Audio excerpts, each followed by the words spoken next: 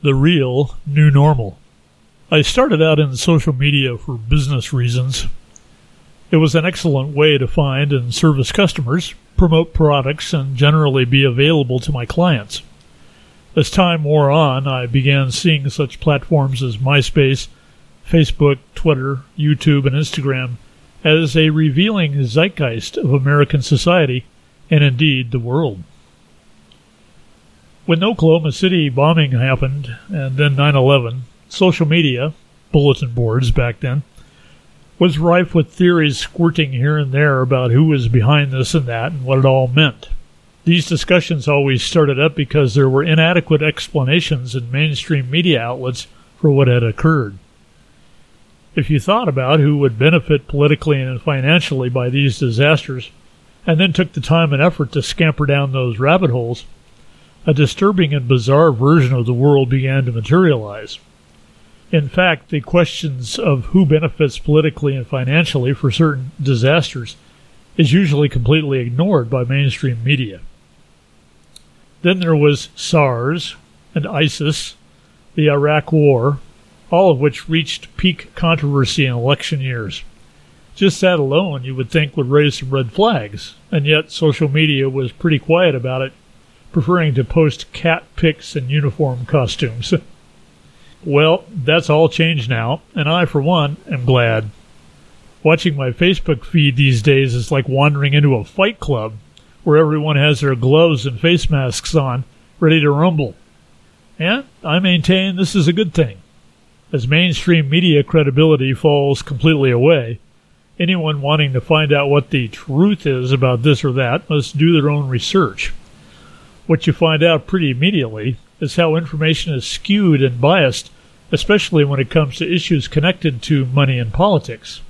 Such topics as vaccines, pesticides, nutritional supplements, foreign policy, political leaders, and scientific research are heavily infected with propaganda and convincing arguments that promote the side that benefits most from their information being believed.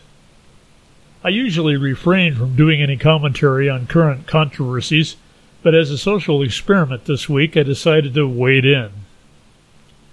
It was about wearing or not wearing face masks, and I've been a little appalled at the lack of research has gone into this by most of the people who are the most vocal. Separating the virtue signaling from basic misunderstandings about virology has been a challenge, but I'm finding that asking the questions such as, who benefits politically and financially from this issue? Isn't this an election year?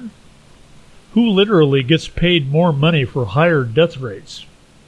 Most people pretty early on accuse me of being a conspiracy theorist, and that's okay. At least the seed has been planted.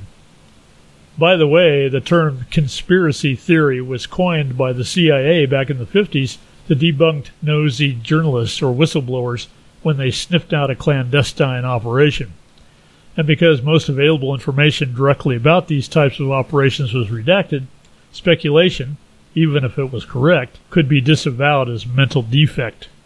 Nowadays, poo-pooing serious research by calling it conspiracy theory has been a way of intellectually dumbing down a given issue while simultaneously citing authoritative vested interest sources in place of doing any actual investigating. World War III is being waged as information warfare, folks, and it is finally getting everyone riled up enough to really find out what the hell is going on. From the perspective of quantum living, human consciousness is waking up from the American dream and seeing that there is a much, much larger campaign of control being waged by those who benefit the most from the woes of humanity. Call it a red pill moment, where we all jump down the rabbit hole and realize that much of our reality has been programmed into us from birth, and most of the control programs were created, executed, and harvested by a small percentage of the richest and most powerful. When this is fully realized, I believe there will be an unprecedented spiritual awakening that will return the power to those who have had it taken away from them, and it will divest that power from the controllers. Power can only be wielded over the willing, and once we wake up, we will not be willing. Just as in quantum physics experiments, where a particle wave is directly observed, it no longer exists in its previous state, Humanity is in the process of directly viewing the wave of manipulation and control, releasing us from that previous state. Now, this is a new normal I can look forward to. It takes some guts and takes some self-reflection and mindfulness, but for those with the ears to hear and the eyes to see, a new dawn of liberation and creation is breaking around the world. Are you on board?